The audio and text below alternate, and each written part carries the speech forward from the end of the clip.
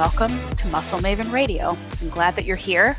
My name is Ashley Van Houten. I'm your host, and today's episode is a super fun one. It is brought to you by you guys because I reached out as I was launching this new podcast. I reached out to my community and I said, what do you want me to talk about? And one of the things that came back over and over again, this is kind of a couple things, but it's all under one umbrella, is getting a better understanding of what this carnivore movement is all about. And then secondarily, learning a little bit more about organ meats, which anybody who knows me at all knows that this is my passion, right? My passion is about teaching about nose to tail eating, about the health benefits, the sustainability aspect, the ethical aspect, all of that of eating a true nose to tail diet. If you're a meat eater, it's about respecting the whole animal and sourcing the best product that you can. The healthiest animals will create the healthiest humans. And so I talk about organ meats a lot, and I talk about eating meat a lot. And people seem to be kind of interested, some more cautiously interested than others. And some of you have reached out to me, a lot of you have reached out to me saying, look, I'm starting to be won over by this whole organ meat thing, but I'm still scared. I don't really want to handle it. I'm not really sure how to make this delicious. It still grosses me out. I want to try, but I just don't know how to start. And so I decided that I was going to dedicate an entire episode to delving into these topics, starting really high level in terms of what does it actually mean to try to eat like a carnivore? How can you best implement that into your diet, into your life as an exploratory thing, as an experiment, as a tool, as a reset? And then kind of going deeper into different meat sources and how to kind of approach the nose to tail organ meat thing. So I wanted to answer some of your questions directly, and I didn't want to do it by myself because it's weird talking into a microphone by myself, speaking to no one for an hour. So I decided to bring on one of my very good friends who has been a co-host for me in the past. Her name is Beth Lipton, and she is a chef and a recipe developer and a journalist and a super smart human being. And we always have a great time when we chat and hang out and talk about food and fitness and stuff together. So I thought that she would be a great person to bring on to help me kind of go through some of this stuff with you. And she also, incidentally, and we get into this quite a bit in our chat, she has contributed a really cool recipe to my nose to tail cookbook that's coming out this summer. So I thought, who better to talk to me about that kind of stuff? We'll delve into it. And I get to kind of talk to you guys a little bit more about the book, which is, of course, very exciting to me too. So you can learn more about that. So that's it for the intro. I don't want to spend too much time rambling by myself because Beth and I just dive really deep on this one, but I appreciate you guys giving me your feedback and telling me what you're interested in so that I can provide something that I know is directly useful for you guys. So I hope that it's helpful.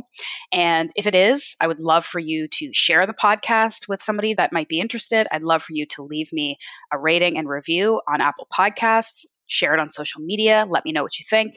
If you have follow-up questions, if this chat has given you more questions than answers, just reach out to me. My email is in the show notes, my Instagram, my website. Send me a message and we can keep it going. So without further ado, here is my awesome chat with my awesome friend, Beth Lipton, about all things meat. I hope you enjoy it.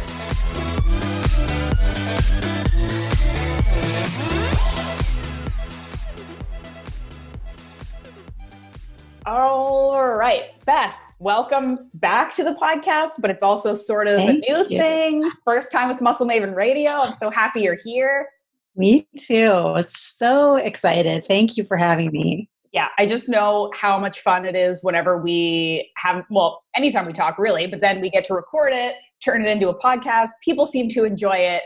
And this episode, I think, is one that's actually pretty, dare I say, highly anticipated, because when I put out the call to people on social media to say, what do you want me to talk about? Like, what do you want to learn about?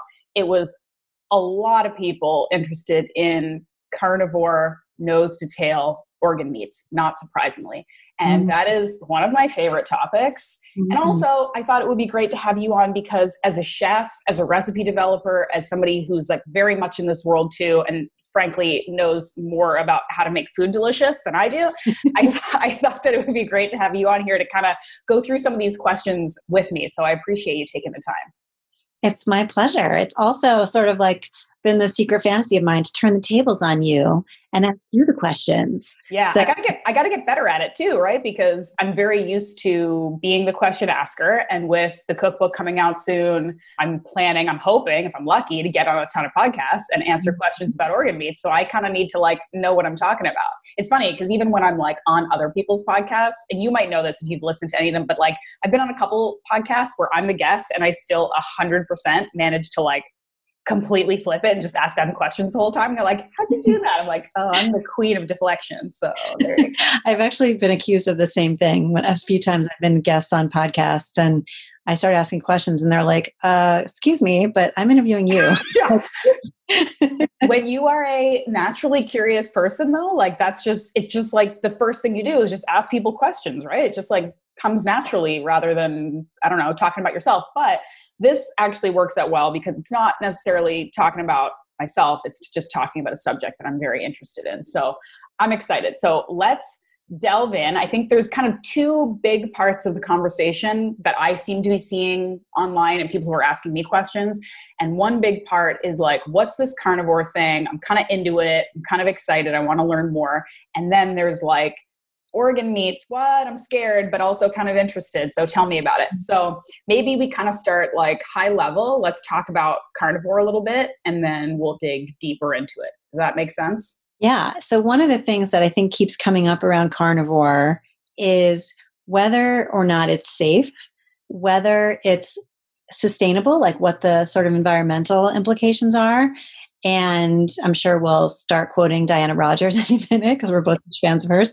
And then also, is it different for women versus men? Because a lot of the voices out there talking about carnivore, you know, some of the women who talk about it come from a standpoint of like illness, you know, like they use it to help with illness. But like, what about women who are not dealing with something like that? So is it kind of safe and good and okay for women, yeah, you know, versus men? Yeah. So these are all good questions. And I think from like the initial starting point, like let's talk about literally what carnivore means, because it's so easy to get confused, even with something as seemingly simple as the carnivore approach.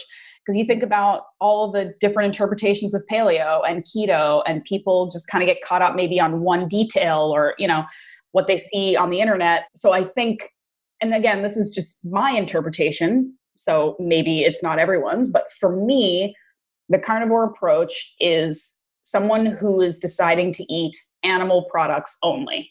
Mm-hmm. So that can mean a variety of products, right? You see more often when people are eating carnivore, you see that it's red meat, it's beef, it's ground beef, it's steak. And I think that that's because it's easy, it's palatable. Everybody loves a steak, right? Like, you know, that's a no-brainer. And I do think that oftentimes with super restrictive diets, people do kind of just want the easiest approach. We've talked about this before, that a lot of times the most restrictive diets can be the easiest to follow, which seems counterintuitive, but it's super easy to follow a very strict, very short list of rules, right? Just eat beef. Right. There you go. It's very hard to, you know, misinterpret that or mess up, right? Whereas if you're looking at maybe paleo, there's just so many different ways to interpret that and move forward with that it's very difficult. So I understand that people sometimes can see the most narrow version of carnivore and think on one hand that that's crazy, but also that it's kind of easy to understand at least, right?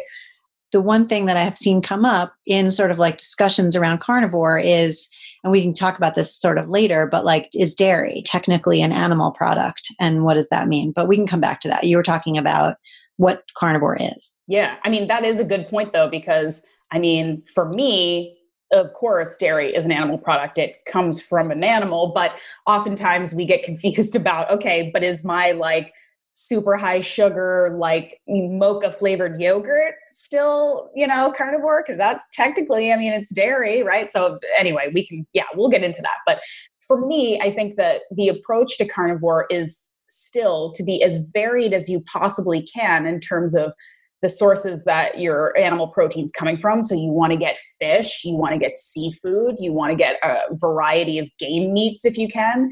And then of course you want to get a variety of types of cuts from the different animals. So if I'm doing carnivore, I'm not just going to eat a steak every day. That is so boring and it's monotonous. And then you're getting like texture fatigue and all of that stuff. So I want to eat like different parts of the animal. I want to eat organ meats. I want to eat eggs. I want to eat fish and shellfish. And I want to eat maybe smoked fish and canned fish. I want to eat dairy, good quality, high quality dairy. I'll eat cheese too. So I think what it really is for a lot of people, you were speaking about a lot of people who come to this from an illness perspective, not like a weight loss or I just don't want to eat vegetables anymore perspective. People who really have to be strict. And like we have like sort of the Michaela Petersons of the world and the Chris Bells. Like we'll put all this in the show notes so people can kind of explore other people who are doing this, who are coming at it from an illness perspective. And this was the only thing that has given them relief and has improved their digestion and improved their quality of life. I don't come from that perspective. I did it as just a purely experimental thing. And also I like to kind of use it as a reset. And I actually want to ask you about your experience with it too, because I think it's important for most of us I'm always trying to come back to the middle and to this sustainability side of it. Like most people, unless you are dealing with a serious illness to which this is your best kind of way to move forward nutritionally, for most of us, we're doing it because maybe our digestion's a little off. Maybe we're not quite sure about some of the vegetables we've been eating. Maybe we want to do a hunger reset. There's all kinds of sort of reasons in the middle why we try this. Mm-hmm. And people tend to move into this like, oh, it worked really well for me for a week. So I guess human beings are only supposed to eat red meat and nothing else. And that's all I'm going to eat for the rest of my life. Right. And it's just not sustainable on so many levels because again, you go back to, you've got a social life. Maybe you've got a family and you want to eat normal food with them sometimes.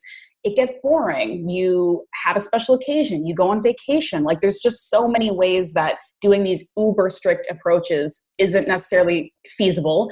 And if you set this intention that this is who you are now and this is how you're going to eat, and then when you inevitably slip up, you feel like you're a failure. You feel like your willpower, isn't good. And that's crazy. So I like to think of the carnivore approach again as a temporary thing, as a tool, and something for you to experiment with yourself personally to see how you tolerate it, how you enjoy it, how it makes you feel, just like you would with like a keto reset or fasting or whatever. Well, you brought up something that I think is a really important thing to highlight, which is you always have to remember the why. Yeah. Like the point is not to be the most carnivorous carnivore in the world. Like that's not a goal. Yeah. So what is your goal? If your goal is weight loss, if your goal is resetting your digestion or hunger or whatever it is, like that's why you're doing it. So when it's time to stop because you've sort of answered whatever question you're trying to answer, then it's time to stop. That doesn't mean that you failed. Yeah. So I think it's a really important thing for people to remember that, remember when you go into it, why you're doing it so that you're not doing it just to do it. You're not doing it just to, like I said, be the most carnivorous carnivore, because that's not, then you're not helping yourself. Invariably, you're going to fail at that because it's not a real goal. Yeah, 100%. Have you ever experimented with it with more than just like, all right, I'm just eating a big steak for dinner today? Like, what was your experience? Oh, yeah. Yeah, I've done it like for a few days at a time. It's hard for me because of my work as a recipe developer. I don't always have the choice. If I'm developing a recipe, I have to try it. So when I can carve out a few days, I've sort of been known to slip into it for, and sometimes I do it without even realizing it, but it's always meant to be as a short-term thing. I mean, even if I didn't have the sort of professional restrictions around restricting my diet that I have, it's still something I see as a reset or as a temporary thing, not as a permanent. I'm not attracted to the idea of doing it permanently. I have respect for people who do. I think everybody needs to find their own path and find what works for them. And if only eating animal products is what works for you, then God bless. For me personally, like I really like vegetables and fruit and chocolate and coffee, let's be honest. Yeah. Why isn't chocolate an animal product? That would be the perfect diet. Yeah. So like, for me, it's just not realistic in the long term, but definitely as like if you think about it, and I heard somebody describe it this way, I don't remember who, but it's kind of the ultimate elimination diet. And elimination diets are very powerful. So no matter which flavor of elimination diet you choose, they're incredibly powerful for finding what those things are that are holding you back. So I think a carnivore diet as an elimination diet is, as you said, it's one of the easiest ones you can do. You don't have to worry about this category, that category. Like, if it's an animal, then it fits. So I think they're great for that reason. And it's also a great elimination diet option in my understanding, because it still does a lot of the things that you need from a diet, which is it's providing you with important micronutrients. It's providing you with protein that is going to support muscle growth or maintenance. We can argue all day about really whether you need carbs or how much fat you need or whatever, but I don't think there's any arguing that like protein is the building block. That is what you need. And then the rest of it you can play with. And you're also getting fat, of course, from most animal sources. So people who are coming to this from like a ketogenic perspective or from a low carb perspective, it still works for you because you're getting what you need to support your body's function and really nothing else. And I think like the conversation that I want to have around the why and how this could maybe work as a tool, again, for women specifically. And again, this is literally just in my experience, my personal experience, and also anecdotal experience from women that I speak to and work with, like maybe in a coaching way. I talk to a lot of women who are keto because I think that that is still a big part of the health conversation. And it makes sense that keto is a response to the issues that we're having in sort of the greater scheme of nutrition in terms of this standard American diet and this super high processed, high carb, high sugar environment that has been so detrimental to so many people, right? It makes sense that a reaction to that is like, we'll cut all of that the hell out because that's just bad. Carbs are bad and all the sugar is bad and it's messing with me. And it's also an understandable response to people who have a complicated relationship with food, which is something that is very common for women. And I'm sure certainly with men too. I just, again, from my experience, it does tend to be a deeper, more complicated, shame-filled issue for women. And so I speak to a lot of women who have gotten into keto. They have noticed results. They've noticed maybe an increase in their understanding of how food affects them, their ability to control their cravings, because as we know, carbs are like, it's killer as far as cravings and emotional eating and hangry, all the ups and downs. And it works until it doesn't, right? Because people tend to, you latch onto this tool that works and maybe you become a little dogmatic about it, maybe a little obsessive about it. And then you sort of transfer some of these emotional dysfunctional feelings you had before with carbs now to keto and being obsessed with never eating carbs, making sure you're getting your macros perfectly. I have had conversations, and this is in no way intended to shame or put down anybody. This is just how our brains work. And it's so common that I want to talk about it here. Women who get into keto and they become so sort of enmeshed in that as part of their identity that I literally have women talking to me saying like, my cheat day is like allowing myself some like Brussels sprouts with my dinner. And I'm like, oh boy, like the perspective shift of, I'm allowing myself a strawberry in my shake today. And I'm like thinking about that for a while. I'm like, holy moly, like we need to take a step back here. So I think that the reason why keto can be problematic is exactly that. And carnivore can be that issue too, because again, when you get so strict on it, that is a little bit of raw dairy. Is that carnivore? Is that going to work? Like we're missing the point. And this goes back to, again, what you said, your why. The point isn't to be the best keto person in the world because nobody cares. Who cares? What does that even mean? The point is to find an approach to diet that best suits your goals, your physiology, how you want to live, right? Which is why I think strict keto and strict carnivore forever don't work for the majority of people. There are some people out there dealing with specific diseases and chronic issues that it will work and that's the way they're going to eat. But for most of us, identifying with it and making it that's a part of your lifestyle is going to be a problem. So I encourage people to, and I've said this to a lot of my keto women who consider Brussels sprouts a treat, I encourage them to really, again, kind of take a step back and think about it as all of these experiments, all of these resets, all of these approaches as tools, as part of your journey, as learning experiences that are positive and fun and cool. And if they don't work, you didn't fail. You just found something that didn't work. So let's continue on and be positive and enjoy it. But it's that tendency, that human tendency to, I found something that works. So now this is my entire life. I'm going to double down on it. Mm-hmm. Yeah, it's very common, but that can be our undoing sometimes. So it's so true. And I think one thing that people should remember as they embark on anything like this is that when you stress about it, you're basically taking away whatever positive benefits you're getting. Stressing about food is very harmful, just like stressing about anything. I mean, obviously we all have stress in our lives, but you know what I'm talking about when I'm talking about stressing about food, that thing like thinking about the one strawberry you're putting in your shake or cheating with Brussels sprouts. Like if you are like really considering heavily whether or not to eat something that's like a common food at a meal, if you are worried about, like very worried about going out to eat or going to someone's house for a meal, like anytime you are, or you feel like guilt or shame over something you're eating, anytime you're stressing at that level about food,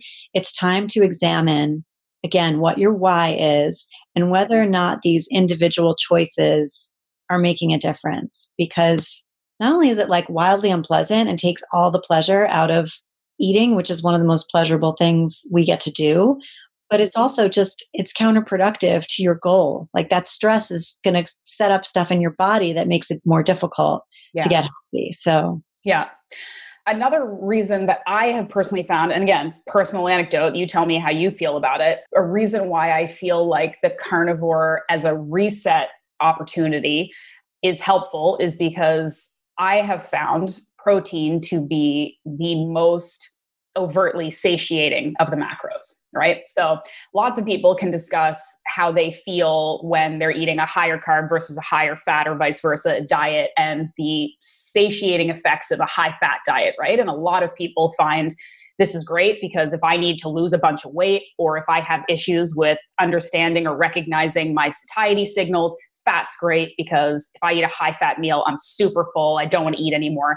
That's not necessarily true for everybody and hasn't been true for me generally. I actually find carbs to be more, when the right carbs, to be more satisfying for me personally because I tend to be a volume eater. So I want to eat a lot.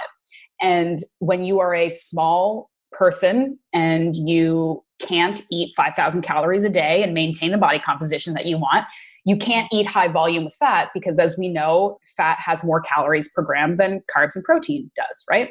So if you're somebody who wants to eat less and you find that, you know, a decent piece of protein and some olive oil drizzled on it with some avocado is satisfying for you, great. I tend to find that some of these slow burning carbohydrates for me personally tend to keep me more full than fat. So when I was attempting a strict ketogenic approach, I was definitely finding myself overeating. And I gave myself the opportunity, like I gave it more time than just a couple days because, you know, you've got to balance these things out. And I just still found that it just didn't work for my lifestyle and the way I like to eat. Carnivore, however, even for somebody who does have trouble and has had trouble in the past with just completely overriding my satiety signals, because I'm like, I'm full, but I want to keep eating this, so I'm going to, and I'll deal with the consequences later. Carnivore, like protein, just really, it tells you very strongly and clearly, your body will tell you that you have eaten enough. And if you're eating, like, again, a big old steak or a pile of ground beef or liver, your body's going to be like, you know what? I've got enough. I've got enough, and you can stop. And it's not so hyper palatable that you will want to override it. Like, yeah, sometimes you might eat more steak than you need to, but like consistently over time, you're not going to overeat protein to the point where it's turning into glucose and it's making you fat, or it's making, like, that just is generally probably a pretty rare response. So I do think that for people who are experiencing those issues, so they tend to overeat on keto, or they're just sort of sad by the amount of food that they're supposed to be eating on keto, people who have in the past had a history with, you know, overeating out of comfort or boredom or whatever, this might be an approach that works for you. And I think that going back to people who are asking, like, I'm interested in carnivore, but I'm not really sure like how to start implementing it, I think that it might be worth, and again, this is, you need to talk to a doctor if you're having like real pathology and issues and gut health issues. This is not medical advice. This is just people talking about carnivore. It might be worth kind of easing into it the same way you would with keto. So if you are going from standard American diet, super high in processed food or carbs, you don't want to necessarily just immediately click over into strict carnivore, right? You're going to, that's not going to be pleasant. But maybe you start just thinking about, if you tend to be, like a lot of women, eating lower, like really small amounts of protein, maybe just think about increasing the protein. Maybe think about replacing your snacks that tend to be carb or fat with protein instead. So maybe you're having some delicious beef jerky or your leftover whatever, or your eggs or whatever, and start kind of slowly working your way up. And then maybe you have one meal a day that's just animal protein. And then maybe you do that for a full day where it's just animal protein. And you just pay attention, just check in with your body, see how you feel. And then, of course, if you're doing this as an elimination diet and you want to start just pinpointing foods that do or do not work for you, you maybe do your strict carnivore for a few days, and then you just add in your avocado, or you just add in some nuts, or whatever it is that you're kind of playing with.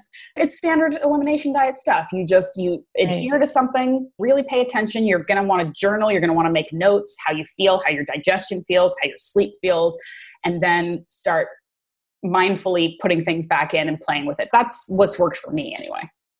The other thing too, with using it as an elimination diet, if you're not trying to find a specific food that's irritating you, like if you suspect something's up, but you really don't know what it is, and you try carnivore for a few days, I would suggest not planning what you're going to add back first and see what you really want. And if you're dying for a salad, then that tells you something. And then eat the salad and then see, a little bit and see how you feel after. So just because you're craving the salad may not mean that the salad's working for you, but I would just give yourself like a little check and check in with yourself and say, God, all I really want right now is, Brussels sprouts, or all I really want right now is a piece of chocolate, or all I really want right now is whatever, fill in the blank, and go with that first. Yeah. The other thing about carnivore that I was going to say is, right now, most of us are not traveling, but if you are usually somebody who travels frequently, that can be a really challenging time for people who try to eat healthy, and we all know why. So going carnivore is a good strategy for that, because then you just don't have to focus so much on finding balanced meals. You just have to find some animal protein, which you can find in pretty much any culture. So, if you're going to eat on a plane, bring your snacks with you. Bring like a meat stick. I love those like Chomps meat sticks or whatever. Or don't bring a hard-boiled egg because that's stinky. But don't bring your tuna casserole. No, none of that. But just, beef jerky or I'm not proud, but I have been known to cook bacon and let it cool and wrap it up and bring it with me. I love it. You should be proud of that. That's me. So, but that's one way when you're traveling to keep eating healthy, is just to eat, carnivore and just seek out high quality animal protein. If you're just going to be traveling for a couple of days and you're just uncertain about what you're going to eat. So that's just one thought. But yeah, I would say that when you approach carnivore, especially if it's for the first time, especially if you're just dipping your toe in, I think it's really important to do, as you said, which is look for variety. So being carnivore doesn't mean you have to eat steak 3 times a day. Certainly do that if that's what you want to do. But having some cold cooked shrimp, or having some oysters, or some definitely some organ meats, whatever animal proteins you really like, have as many of them as you can, because it's good. It covers more nutrients, and also you lose that, that boredom. And the other thing I just wanted to mention is that, you talked about protein being satiating, which it definitely is. Protein is also the only essential macronutrient, right? Because, and correct me if I'm wrong on this, but we've established that there is no baseline. You don't need to eat carbs. And I'm not saying it's bad to eat them. I eat them, but you don't necessarily need them. You don't need to eat fat, because your body will eventually draw on its fat stores. And there's also fat in most animal proteins. But protein is something you can't get internally. If you don't eat enough protein, your body will start chomping away on your muscle tissue. So that's another thing just to remember when we're talking about the macronutrients. I'm not saying that the other ones aren't important, but there is something to the idea that the only one that we really have to eat to sustain ourselves and keep up our body composition is protein. Yes. Yeah, I completely agree. And I think just sort of one last point to kind of wrap this up before we start talking about the weird stuff that I like to talk about is just sort of adding on to what you said. And again, going back to the conversation around women and nutrition specifically. And this does, again, also apply to men, but I think it's a harder sell sometimes for women to think about carnivore because we tend to eat lower protein. We tend to be a little bit more intimidated by what we think of as high protein. We think big old steak is something that's, first of all, masculine. Second of all, something that could be fattening, that could be heavy. No one wants to feel heavy when they eat. And so I talk to a lot of women who, again, maybe are more gravitating towards keto because the meals seem lighter, like they're having sort of a big salad with a lot of avocado and olive oil and maybe like a sprinkling of some chicken here and there. And that just feels light. So it feels better to them. But another thing that I've been trying to hammer home forever with women and body composition and muscle building and wanting to look and feel strong is that so often women who are in the process of fat loss versus maybe changing their body composition, those are two different things, oftentimes are disappointed at the end of a fat loss journey when they still aren't necessarily happy with the shape that their body has because they've been so focused on losing fat that they haven't been thinking about building muscle. And ultimately, the muscle building is, again, if we're just talking about aesthetics here, the muscle building part is what's going to make you feel and look good because that's what gives your body this fit, nice, rounded, firm shape. So often we talk about the skinny fat issue, which is more common with women because we just have so much less muscle to work with as a baseline, right? Like, and men can be skinny fat too, but men just have a bunch more testosterone and a bunch more muscle. So oftentimes they start losing fat and their six pack pops out and they can see the veins in their biceps because they have biceps, which we don't have unless we work pretty hard at it. Right. So I'm always telling women, and again, this doesn't have to be an overnight thing where you go from only eating salads to suddenly eating 16 ounces of red meat every meal. That isn't the way carnivore has to look for you. But having a protein first approach is going to support muscle growth. It's going to support the muscle you already have. It's going to help you build muscle if you're in the gym lifting heavy weights. That's so crucial. And it's also crucial to how if you want to look and be a fit, strong person, you have to prioritize muscle over fat loss. And the great thing is, if you're prioritizing muscle growth intelligently, not just like, let's bulk up and get as big as I can. If you're prioritizing muscle growth, that is going to have the secondary effect of burning fat. Because the more muscle you have, the more fat you're burning just sitting around. And the more muscle you have and the more muscle you're working for, you're burning fat while you're doing that. And so a great friend of ours, obviously, I got to drop her name, Dr. Gabrielle Lyon. She practices muscle-centric medicine, and she speaks very strongly about the importance of having this protein-centric diet for muscle growth, because not only does it look good, it is very important for longevity and overall health. So just hammering home again for women, like, do not be scared of protein. Do not be scared of lifting heavy weights. You will not look like a man, promise. 2 examples right here of people just crushing protein and weights, trying so hard. Trying so hard. It doesn't happen. Hard, yes. So just don't, and again, like, you don't have to be uncomfortable. You don't have to eat so much that you feel uncomfortable, but just think about, it doesn't have to be this big, heavy, serious thing. It's just, you're eating protein first because it's important for muscle growth, and it's having muscle under your fat makes you look better. Because if you lose all your fat and you have no muscle under it, you're still not going to have the shape that you want, I think, for most people. And having that nice, strong, firm muscle underneath whatever you're working with is what's going to make you kind of look and feel good. So definitely. That's that. And if anybody has any questions, you're listening to this and you're like, I want you to talk even more about carnivore, let us know, send us a message, respond to this when we post it. I think that this is like the good baseline. There are lots of people, like I said, we'll put them in the show notes that you can learn more from. You've got Paul Saladino too, who's a big carnivore guy. Gabrielle, like us, we can answer some questions for you. But I think it's just like any other diet and approach where you need to do your research.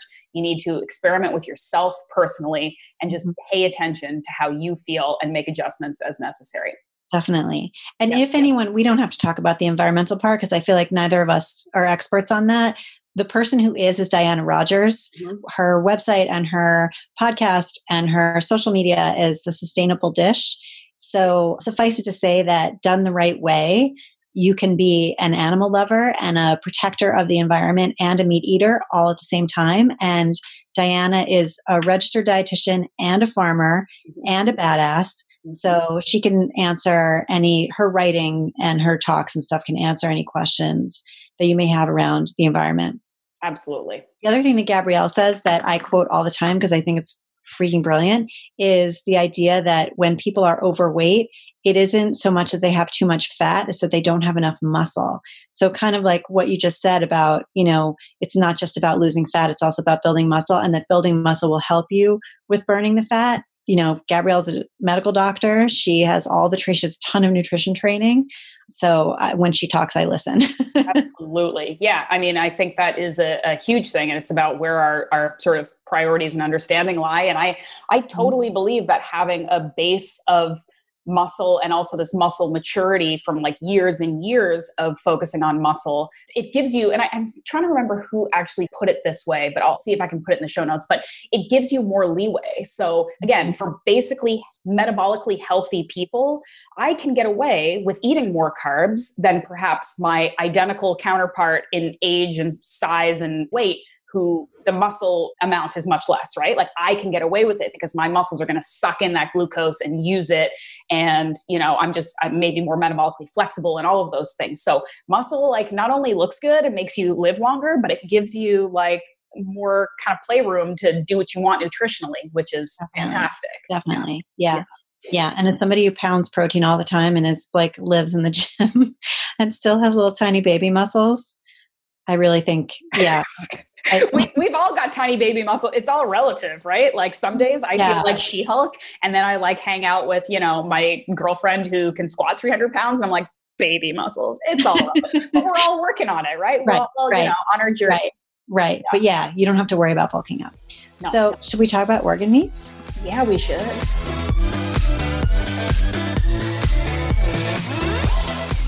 Sorry, guys, I'm interrupting my own damn self here to tell you about today's show sponsor. And before you skip through, I got to tell you, this one is offering the biggest discount of any of them at 20% off. So maybe listen to this one. I'll keep it brief, okay? All right, Bubs Naturals is my only source for collagen and MCT powder. And look, I'm nothing if not consistent with the things that I love, right? Basically, my life is held together by collagen, coffee, chocolate, and organ meats. What else do you need, really? But anyway, Bubs makes the best collagen of all of the kinds that I've tried, which is a lot. It mixes better than basically any other product. Their MCT powder goes into my coffee every morning and makes it delicious and creamy and full of healthy fats, which is great for people who are trying to, stick to a lower carb thing, a keto thing. If you're trying to compress your eating window and you want to have something to tide you over in the morning, it's perfect. The company also gives a full 10% of their earnings to a charity that supports military veterans, which is a cause near and dear to my heart.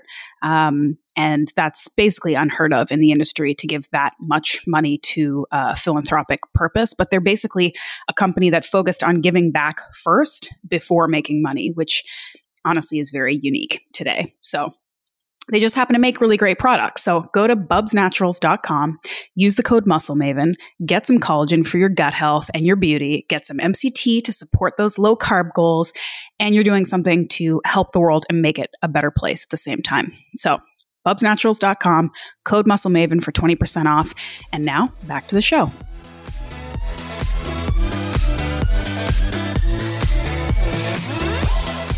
Okay. So I think everybody knows, right, that you have a cookbook coming out that's about, You want to talk about that first, or do you want to talk about how we got there first, or how you? Yeah, I mean, I just kind of briefly, because obviously now that this is my own damn podcast, I can talk about whatever I want and talk about my book.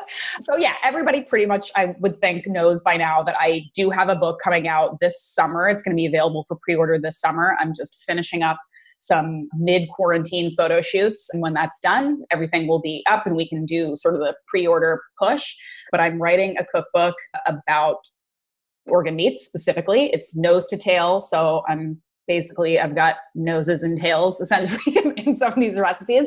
And I brought together a bunch of my friends who are chefs and recipe developers, including present company, to contribute some recipes, because this was a real learning experience for me and was super fun. I don't have a background in sort of I'm not a professional chef. I don't have a background in recipe development. It's just been a passion of mine for a long time. And so I wanted to bring on some people who really knew what they were talking about to contribute some recipes, which I got a great group of people to do that for me. And also, it was really like the thing that I didn't expect to have happen because this was just like a twinkle in my eye, literally like 6 or 7 months ago. And now it's a cookbook that's coming out. Crazy, right? I know we talked about it, and I feel like 5 minutes later you were like, yeah, I got a book deal and I'm, working. No big deal. But that's you. But that's you. That is like vintage Ashley.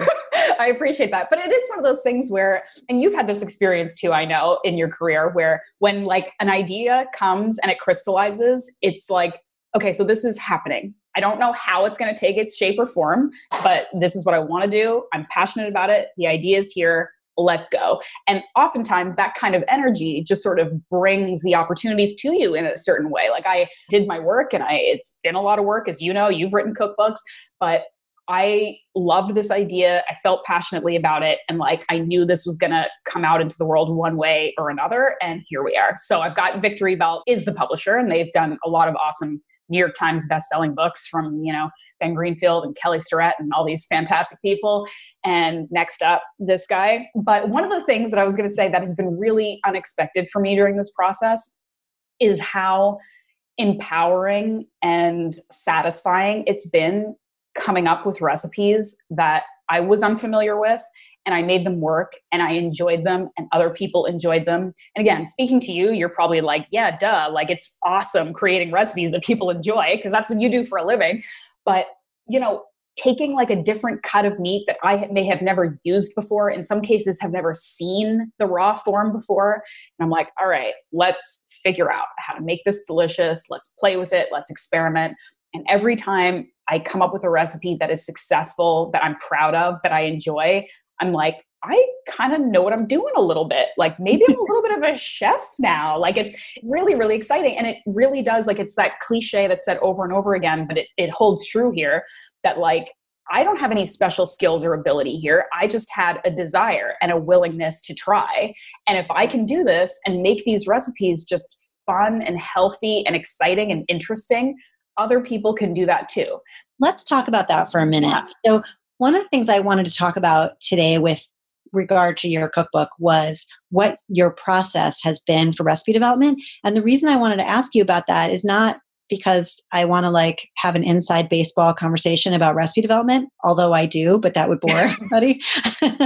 But the reason I wanted to ask you about it is because it's just what you're saying, that I feel like I would disagree with you that you don't have any special abilities, because you obviously do. And you love food and you have a passion for food. And I think that's a big part of it. But for someone out there who, whether they're cooking organ meats or they're cooking anything, when they're looking at something and they don't know how to cook it, or they're looking at a recipe and they're not sure kind of what stuff means, and so they have to improvise. So I wanted to dig in a little bit about what your process was for developing recipes, because I think that would be helpful to people out there listening who face this sort of same questions. What, you don't have to be writing a cookbook to be kind of concerned about how to make food taste good when you're not really sure, what you're doing. Yeah, that is kind of a good question. And I don't know if I've ever really articulated to myself or anyone else what the process for me was, but I think there were a couple kind of overarching thoughts that were in my head the whole time. And one of them was, I want these dishes for the most part, almost entirely, I think, to be healthy, what I consider to be healthy, which is that they are protein forward, mostly whole foods. Like there's definitely some, paleo flours and some rice here and there and some whatever. But like I wanted them to be all meals that I feel like are healthy and are nourishing to people. So that was like number one.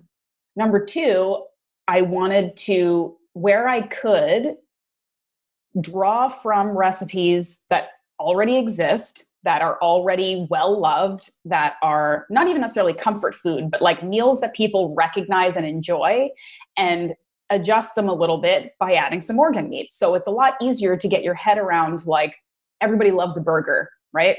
Everybody loves a burger. So let's figure out a way to hide some liver in your burger so that you enjoy your burger and it's super nutrient dense, rather than like, let's go 0 to 100 with like liver tartare or something. You know what I mean? So there was sort of that part of it too. And a lot of the recipes are, and this is something actually that I kind of wanted to, this is getting a little bit inside baseball, but the book, the recipes that I include all of them have notes, which again is sort of like explaining like, here's how long this recipe lasts in the fridge. Like, here's some substitutions you can do. But most of mine also have like intro notes that are literally a story behind the recipe.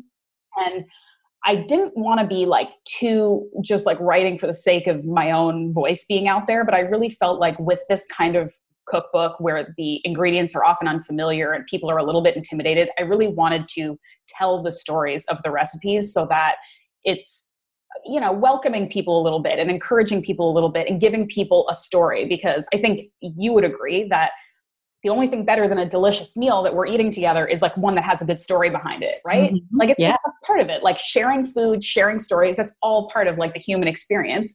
And so many of the recipes that I came up with have a personal story. So maybe they're from a place that I lived in my life that was important and cool. Maybe some of the chefs that submitted recipes, these were like family recipes that were handed down through generations for them. Some of them just have like kind of funny personal stories and like maybe me trying to source the ingredients or something. But I thought it was cool and good to have stories behind the recipes too, because it just adds a different layer to what you're doing. And how this is the concept of this book is I want people to eat nose to tail and organ meats, and I want to normalize that.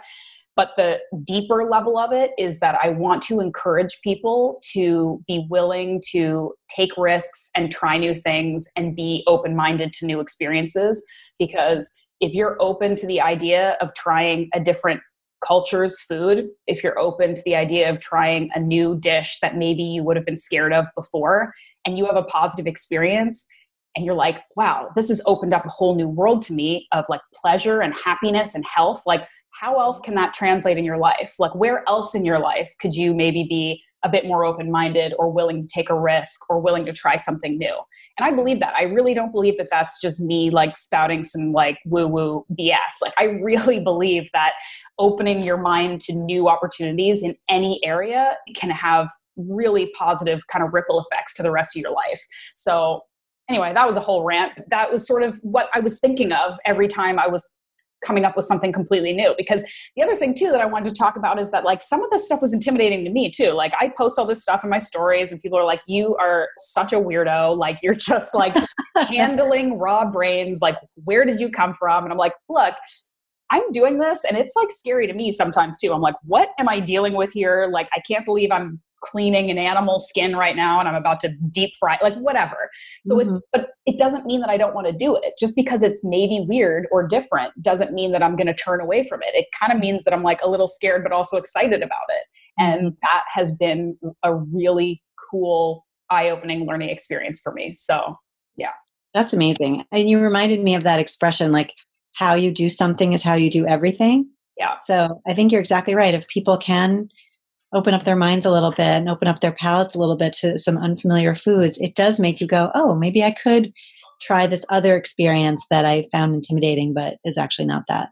Absolutely. That's the hope. Yeah. Or is scary, but I can do it anyway. So where did it start for you? Like, how did you first get interested in organ meats? Did you grow up eating them, or did it come to you more recently? Yeah, I mean, I guess it came to me more recently. I definitely didn't grow up eating organ meats. I grew up in the East Coast of Canada. And so we had certainly some kind of area specific food. Like, we ate probably a lot more lobster than the average person maybe listening to this podcast did. And, looking back, it's interesting because, you don't think about food until maybe most people don't think about food until they hit somewhere in their 20s when their like metabolism starts slowing down and they have to start like caring about nutrition. Or, if you have a health issue, teenagers don't think about what they eat. And if you're a 20-year-old athlete, like, you can eat anything, whatever. So I really didn't I always loved food, but I really didn't think about nutrition or cared about what I ate until probably mid to late 20s. But when I look back, I think like I did gravitate towards meat for sure. I was always like, my stepdad was always barbecuing steaks when I was like coming home from the bar when I was 19, and I'd have a steak with him at like 2 a.m. And, we loved eating like smoked fish and like smoked oysters and like fishy fish and stuff that other people kind of weren't super into. So like looking back, I was like, I kind of always had like the potential for this palate. Like I liked it. I think it wasn't until, and then there were hints, like when I graduated university, I moved to Bermuda. And so I was opened up to different cultural foods there because there's a lot of like Portuguese, for example, there's a big Portuguese community there and they do some stuff with maybe organ meats with tripe and things like that. And they had some like fun octopus stew and just kind of cool stuff. So I started like kind of getting an inkling there. I moved from Bermuda to New York and I was living like really close to Chinatown. So I started getting into like some dim sum and some Asian cuisine where they just eat all kinds of interesting things.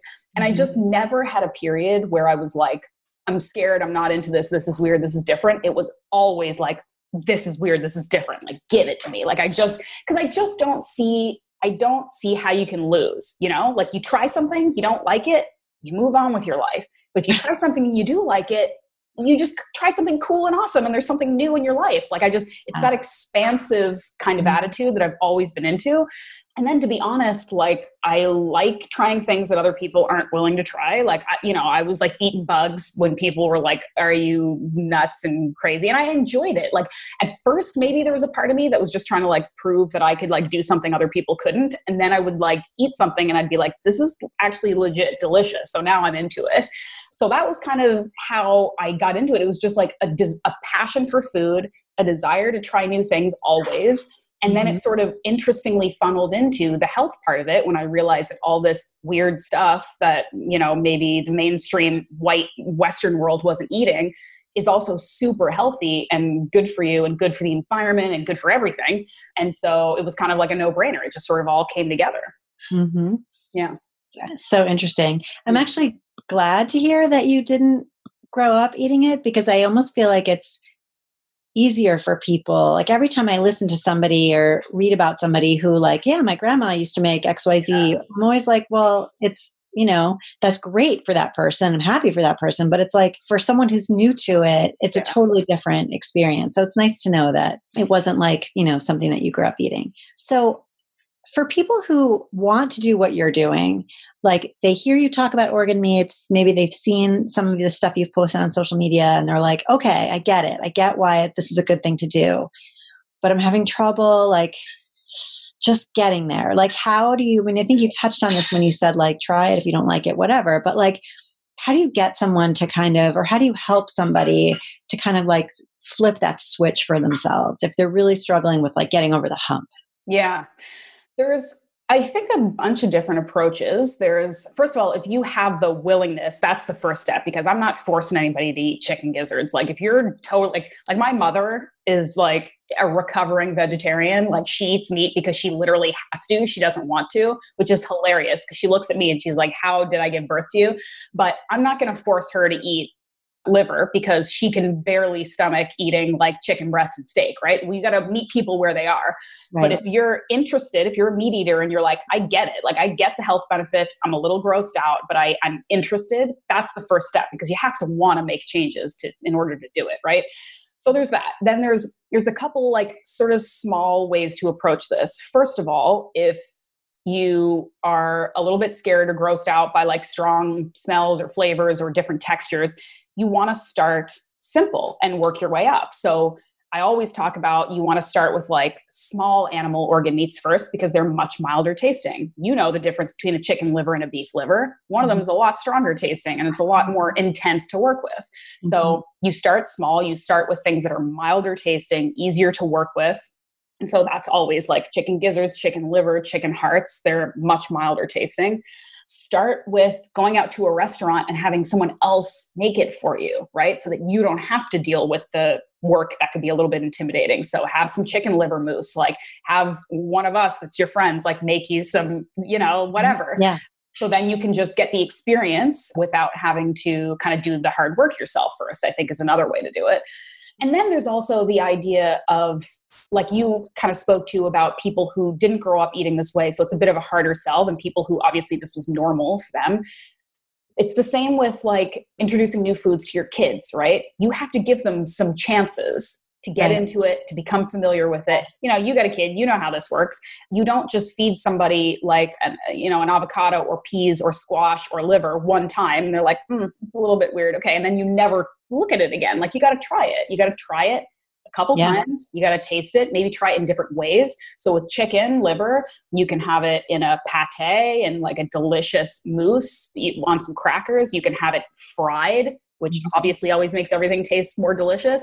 You can have it ground into your ground beef so you can barely taste it. You can just work your way into it slowly. You don't have to go from chicken breasts to kidneys, right? Like, you kind of work your way into it, give yourself a couple times and opportunities to get familiar with it. Because some of these things are, let's be honest, acquired tastes, right? Like, some things I think people would find surprisingly palatable, things like sweetbreads and heart and muscle meat, tongue tacos are delicious. Yes, it might be terrifying to think about making it yourself. Go to an awesome Mexican restaurant and get tongue tacos and tell me you don't think that tastes delicious. I want you to make that for me, because I've seen you make that and I really want to try that. With kids, incidentally, the experts, if you read like the books on feeding kids, the experts say it can take up to 20 tries. Now that's kids, and I think adults is a little different. But I think what you're saying about give it a few different tries and a few different applications is very wise, because, a lot of times you taste something and you're like, I didn't like this particular chicken liver mousse. That doesn't mean you don't like chicken liver. That means you didn't like that particular dish. Absolutely. Yeah. Yeah. You got to kind of put the work in, because again, I'm not going to try to pretend to tell you that, again, eating a beef liver is the same as eating a piece of steak. It's not. They're different textures. They're different tastes. It doesn't mean that it's gross and you're going to have to force yourself. But the other thing to consider too is that you don't have to eat a beef liver steak every day to get the benefits. They're so nutrient dense that you can eat this stuff in pretty small amounts and still be getting a ton of benefit. And you can eat, a couple ounces of liver once a week and you're crushing it. This doesn't have to be like, all right, all I do is eat liver now. And people, contrary to popular belief, I'm not eating liver in huge amounts all day. I do eat quite a bit of it, but there are many days where I'm eating I'm eating, chicken thighs and salad, and I'm eating fish and boring protein. Like, I'm not eating this weird exotic stuff all the time. You don't have to. It's about, incorporating it, adding it in so that you have sort of more variety in your life. There's also a halfway point between preparing it yourself and eating in a restaurant. And that is, if you live somewhere where you're lucky enough to have a butcher, they will often do some of this work for you. I mean, I've sent you pictures from my crazy butcher that carries like rattlesnake and kangaroo meat and everything. So lucky. But awesome. they will do anything you ask. So you can ask your butcher to, and if you give them a little notice, most of them will do it. Hey, I really want some hamburger meat, but I want some liver diced up into it. Chances are they may charge you a little bit, but chances are your butcher will do that for you. And if you patronize the same butcher over and over again and they get to know you, they may even suggest things to you about when they see you incorporating organ meats. They may say to you, hey, have you tried this or that? So, and then you're cooking it yourself, but you're not necessarily hands-on chopping up that liver, which can, takes a little getting used to if you're not used to it. Absolutely. Speaking of your awesome butcher shop, which I love so much, like there are a couple. It's Paisanos in Brooklyn. If anybody from Brooklyn is listening, it's oh my goodness, Paisanos on Smith Street. They're amazing. It is the coolest. Another thing too that I have noticed through this experiment of sourcing for my recipes, that I've made friends with some farmers, I've made friends with some butchers. I still have had to go through a lot of weird looks and a lot of people at grocery stores or meat shops being like, are you okay? So that's going to happen, because I have had people reach out to me and be like, honestly, I'm just kind of intimidated to go to these places and like ask for a heart because I've never seen one before. And like, I don't want them to give me a weird look. And I'm like, first of all, good for you. But some of this is like, you just kind of got to bite the bullet and be a little bit maybe nervous and do it anyway. Because if I had $1 for every time a butcher was like, what do you want? Like, I could retire. And remember, they don't care. Like, they may give you a funny look, but who cares? Like, no one's going to think you're like a serial killer. You're just asking for a slightly, and this is again, another thing about like experiencing and being more open-minded to other cultures and stuff. Like if you go to some Asian markets, if you go to some African markets, those people aren't going to look at you weird. They're going to be like, yeah, the goat neck's over here. Like, go get it. Right. And that's what I've done a lot of times in this process is, I'm trying to get local whenever I can. I'm trying to get from local farms, but a lot of these places, because if they're catering to sort of traditional American, white audiences, like those people generally, this is generalization, aren't asking for a lot of these offcuts, but a lot of the, different like ethnic markets and Asian markets and African markets, they are 100%. It's not weird to them at all. The other day, actually, I just went to a Middle Eastern market that I haven't been to in a while, but I love it there. And it was a while. And I was looking for this one, what was it that I was looking for? Lamb neck. I was going to say it's something with lamb. Mm-hmm. Lamb neck. I was really excited about this recipe. It's actually inspired by, have you heard of or been to the restaurant in, I guess it's like maybe the East Village, Lower East Side, called Duck's Eatery? No. Okay, no. It's really good. Hopefully, Okay. if it still exists and it opens up, you can go there. One of the more memorable meals I had in New York it was goat, so it wasn't lamb, but it was literally like slow roasted goat neck on rice.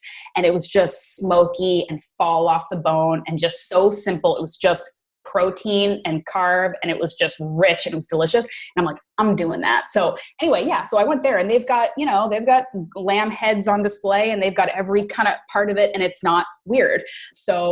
And it's not weird. That's what I want people to know, is that it's not weird. Just because it's weird to you doesn't mean it's weird. It's right. The least weird thing in the world is to want to utilize the entire animal that you are killing and harvesting to feed people, right? And for those people who are concerned about the environment, again, like this is a great way to honor the environment by using the whole animal. And that's what we evolved doing. And also, if you are lucky enough to have one of those ethnic markets near you, an Asian market, an African market, a Middle Eastern market, anything like that, and you want to go and explore, instead of thinking like, oh my God, they're going to think I'm weird because I'm this white person in this market, if you ask them any questions about how to handle the product, I have never, ever had an experience where someone has been unwilling to help me. And in fact, usually they're so excited to be asked questions. I mean, think about it. If it was you and somebody was asking you about how to cook something that, is kind of unique to your culture, like you would probably be psyched about sharing. Yeah. So people working in those markets, I've never, ever had anyone turn me away or be anything but like, and sometimes it's kind of a funny encounter because like sometimes there's a language barrier and you have to kind of motion, and ends up being part of the experience. So I definitely encourage anybody to explore those markets. Do not feel intimidated. They're just people like you, and most of them are going to want to share the information with you. Yeah, I've had lots of fun exchanges with people. Like the other day when I was getting my lamb neck, this young guy behind the counter, and I was like, hey, I was calling earlier about some lamb neck. And he's like, oh yeah, right over here. And it turns out that necks are a bigger cut of the animal than you would expect, because it's really like, and going back, it's like almost like, looks like a kind of like a shank or something. And I actually at the same time found turkey necks. And did you know that turkey necks are like this long? Like it's crazy. Cute. Yeah. Anyway, so I was like, all right, can you give me like, I don't know, half that lamb neck? Like, I don't know how much neck I need, whatever. And he's like, have you ever done this before? And I was like, I have not, but I have a recipe and I'm excited to try it. Have you ever done this before? And he's like, I have not. I'm like, all right, I'll let you know how it goes. So I'm pretty excited. But yeah, I mean, yeah, it's always positive. If you're excited and interested and willing to ask questions, like you said, 99% of the time, people are going to be pumped to help you. So I understand. That's funny too. Like when they're not, well, that's true too. Like I went to, my like traditional butcher, and I remember I was asking for blood because I was making some blood pudding, a couple different variations of blood pudding actually. And I went in there, and asked for some blood straight up. And they looked at me like I had asked for human blood. And I was like, guys, come on. I'm making some blood pudding. Like, give me a break. And I ended up finding it. But yeah, you just got to kind of see the humor in it. Like, you're just asking questions. So yeah, I get it that people can be a little bit intimidated because honestly, I've made a couple calls where I'm like, okay, got to ask the stranger on the phone about this weird ingredient, but like, it's fine. It's just, it's just part of the journey. So have there been you touched on this, I think briefly, but like, have there been any organ meats in your experience with the book where you got it, you're like, you're all in, you're excited to try it, you get it, it's on your cutting board, and you're like, this is difficult. Like, has that happened to you? And how did you get through it? Yes. So there are a couple times where I was just like making a real creeped out face the entire time I was dealing with, but I still did. So for example, tripe was one of the tougher ones for me to deal with. And I was very fortunate that I went through a source that had cleaned it for me, processed it pretty well for me. But tripe, what tripe is? Yeah, so tripe is basically stomach, usually beef stomach. So it's like the actual stomach lining.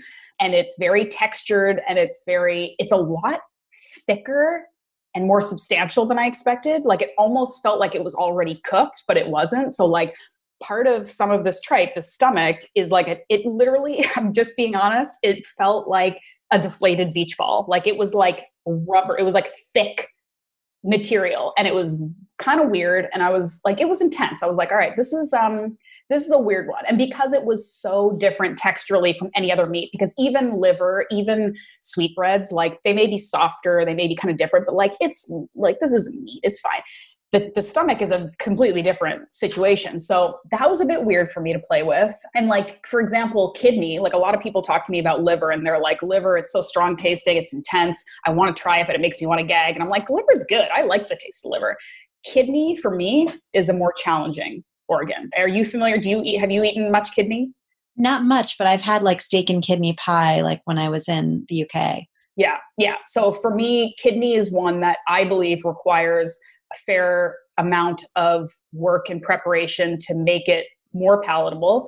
It's a much stronger and more challenging flavor for me. I personally would tend more towards chopping it up and hiding it in things like a pie or like a, even ground meat or whatever. And it's got a stronger smell. It's got a stronger flavor. There's nothing wrong with it. It's different and it's more intense. And for somebody who likes intense flavors, it's intense for me.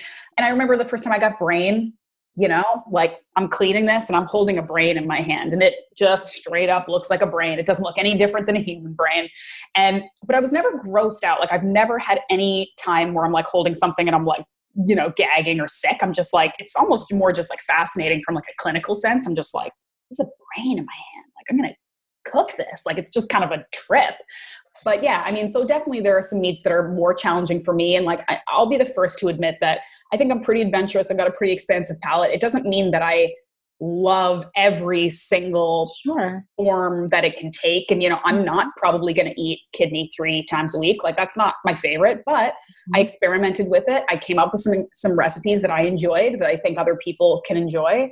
And we all have different palates. So there might be some people out there who will never get into tripe, but like actually quite enjoy some kidney sometimes. So that's kind of the fun of it. But I want to turn that question around to you. Have you messed around with any organ meats or any kind of different cuts and been sort of like grossed out or creeped out by it? I haven't cooked a lot of organ meats. And what I have has been mostly liver. But I will say that I'm like good to cut stuff up, and like I had to butcher a rabbit in culinary school. It was fine. But when I was interning at a hotel right after I finished culinary school, and I watched them take apart a turtle for turtle soup. That was challenging for me. Like, I'm not that squeamish at all, especially where its food is concerned, because to me it's food. And like, I can walk into the Middle Eastern market and see the lamb heads. It doesn't bother me. That was, that was tough for me. Have you ever eaten turtle? Well, I had eaten turtle soup prior to that. Now I don't know that I would be. Really? Yeah. Yeah, that was tough for me. I wasn't participating. I was just watching. Yeah. But yeah, that one was, that was hard for me. Okay. What's the most adventurous thing in your opinion that you've ever eaten? I don't know. I was going to ask you that question, and I was going to ask you if there's anything that you're like, you know what? Just no, I just don't want to eat that. Yeah. I mean, I think in terms of no, I wouldn't eat it. I think it would have to be probably more along the lines of either a safety issue or a sustainability issue. So like if someone offers me like rare white rhino or something, like if there's like a ethics sustainability thing there, I would probably not do it. And then if there's something where it's like, if this isn't cooked properly, you could die, like those kind of issues I'm going to pay more attention to. But I don't think that outside of those parameters, there's anything that I wouldn't try. Like I remember at a certain point being like, if it would upset other people around me, like I know, like I have some friends who, love horses, and that would very much upset them. We can eat horse in Canada legally. And I know that in some places in the States, or maybe all of the States, you can't. But now I'm starting to work, like trying to get my head around some of that. Like, there are cultures where people eat things that we consider to be pets, but in some places people consider cows to be pets. So like we have to kind of keep some perspective. Yes. and some cultural awareness and things like that. So, I mean, I guess long story short is that there isn't a whole lot that I wouldn't try. In terms of like most adventurous, like, I don't know. I've eaten, like I had pigeon, which doesn't seem that weird now in light of all the organ meats that I've eaten. But like I was on a trip to Egypt years ago and they had pigeon on the menu. And I was just like, come on, like, when am I ever going to get that? And it was just like a lot of bones. It was kind of dark meat. It was kind of tasty. But that was kind of cool. Like I love the idea of just eating what is real in the place where you are. Like I'm not going to go to Egypt and eat a burger and fries. Like I want to eat what they're eating. I'm trying to think of anything like really crazy. And then listen, I made scrambled brains and eggs in my own kitchen and ate them. That's pretty adventurous. It ended up being quite easy to eat. I mean, it tasted like scrambled eggs, but that process was pretty intense. So I mean, there's really not much I wouldn't try. I love that. Yeah. I love that about you. Yeah. That's trying my best. Yeah. Do you find that when you go to restaurants, do you have friends other than me who are kind of like up for it? Who like, you know, do you have a lot of friends who will do that? Who will like, no, not so much? I do not. I mean, Alex is pretty good, but he's like, I'd say he's totally on board with I'm open, I'm interested, I'm willing to give it a shot. I think his like line of what he won't cross is different than mine, which I totally respect, but it's very good to have a partner who is, you know, because I mean, living with me would be pretty tough if you don't like eating dark meat or something. You know what I mean? Like you're gonna have a rough time with me. But no, I don't really have a ton of friends. And this is maybe, you know, again, like my job is not to convince my friends to eat liver. My job is to, you know, communicate what I think is awesome and important. And when people are ready to come around, they will. But you know, I've got you, so that's a good start. And, you know, I think it's really just about like, when I go to a restaurant, like I'm always going to try the different thing, the thing that I haven't tried yet. And then maybe people will have a try off my plate and see what happens. So yeah. I think I've brought Mark around on rabbit because I absolutely love rabbit. I'm not somebody who like loves poultry. Like I'll eat it, but it's not my favorite. Yeah. But man, rabbit, to me, rabbit is like what poultry should taste like. It's just so freaking good. And I think when we first got together, he was like, who are you? Because I love all the fluffy animals, but then I want to eat them. Yeah. He's a very adventurous eater, but I think the rabbit thing he grew up in Arizona. So, you know, but I think I've brought him around now. He's like, okay, I'm on board with the rabbit. So I know you're not a huge fowl person, but we've talked about duck before, right? Like, are you not? I love duck. Okay. I love duck. I mean, we had a CSA a few years ago that offered a duck share, and we got the duck share, and I ate more duck in that 6-week period than I had like in my life cumulatively up to that point. So I was a little bit like ducked out for a while. It was a lot of duck. It was very intense, but I love duck and I'm always happy to eat it in sort of almost any form. The best duck I ever had was in New Orleans at a restaurant called Lilette. They have I don't know what they do to their duck confit, but it is like the best duck I've ever eaten. Nice. And of course, like Asian, you know, Peking duck, like love that. So yeah. I actually have a duck gizzard confit recipe, and it's crazy how easy it is and how delicious it is. Like gizzard was one of those things that I didn't have a ton of experience with, and I didn't really know what to expect. I didn't have any expectations whether it would be extra challenging or extra easy. I was just like, let's just go with this. And I mean, when you confit something, it's going to be delicious. You're cooking it in fat and it's ridiculous, but it was so good. Like you're going to obviously have to try this recipe. I know you'll love it because it's just like these nuggets of like juicy, rich, like dark meat deliciousness. So good. So yeah, I'm obviously definitely on the duck bandwagon, and also cooking anything with duck fat. Yes. No, duck fat is crazy. Duck fat is so good. It's so it's smoky when it's not even smoked. It's just like so rich and delicious. Yeah. Okay. This conversation is now just delving into like what I want to eat for lunch. So maybe we should start like kind of wrapping it up. But I think I feel good about this conversation in terms of, I always feel good about our conversations, but I feel good about this conversation in terms of the main things that I wanted to achieve was having like sort of a high level discussion about carnivore so I can direct people to this when they're like, I'm curious, I don't know. And then also a general conversation about what eating organ meats means, in terms of the health benefits, the sustainability benefits, and also just the benefit to expanding your world a little bit. Those are really like the kind of most important parts of it for me.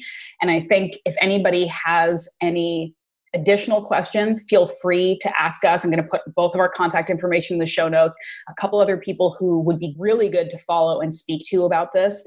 Diana Rogers, it's funny because I've actually talked to her for my book, and she's like, I'm actually not like huge organ meat eater myself. I'm totally a proponent of it, but like, it's okay. So I'm like, I appreciate your honesty. But she's very knowledgeable about this kind of stuff. So she's great to follow.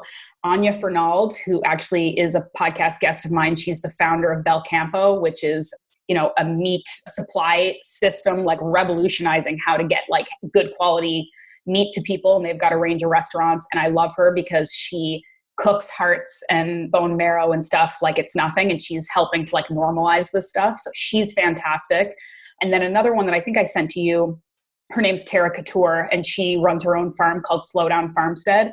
And that was a great episode. And she's very, very vocal about the process of raising and loving and harvesting your own animals. And she has a ton of great recipes, lots of like very rich, delicious, easy organ meat recipes. And she's just super, super awesome resource in this world. So she'd be a great person to follow too.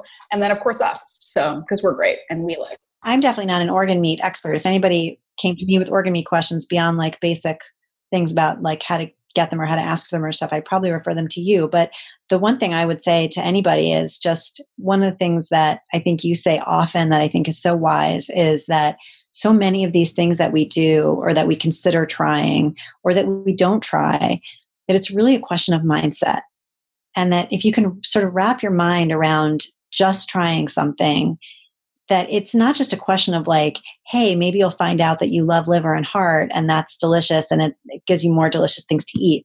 But it also actually makes your life better. Like it makes your life better to enjoy more things. Like whoever enjoys the most stuff wins. So that's one of the reasons why I admire what you're doing so much and admire your message so much. So everybody should do what I do, which is do whatever Ashley tells you. I love that. That is the best way to end it. I mean, the quote is definitely whoever enjoys the most stuff wins. That is the quote. I kind of want that on my like gravestone. But yeah, I really appreciate it. I appreciate your time. I appreciate you being a part of the book. I'm so excited. Like really, we're on a countdown now of like weeks before we can start like actually announcing it and talking about it. And so I'm really excited to see how it goes. And every day somebody sends me a picture of their liver that they're making. It just makes me so happy. So I hope people continue to do that. And that's it. Thanks for your time. Let's do this again soon. Thank you. Thank you.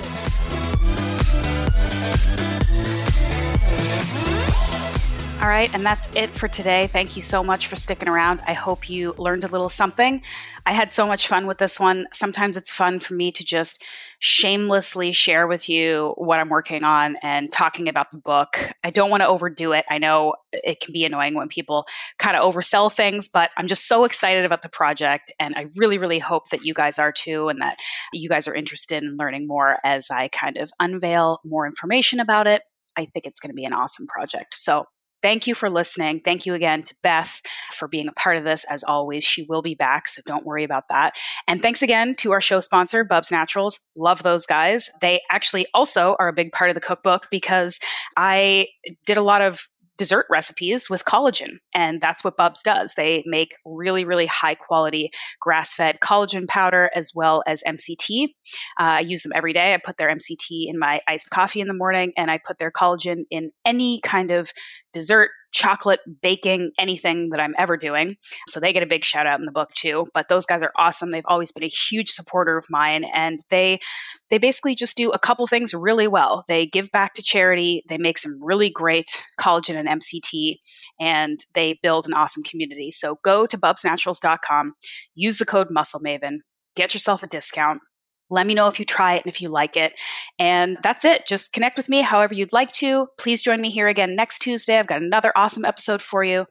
And that's that. Have a great week, and I'll see you back here soon.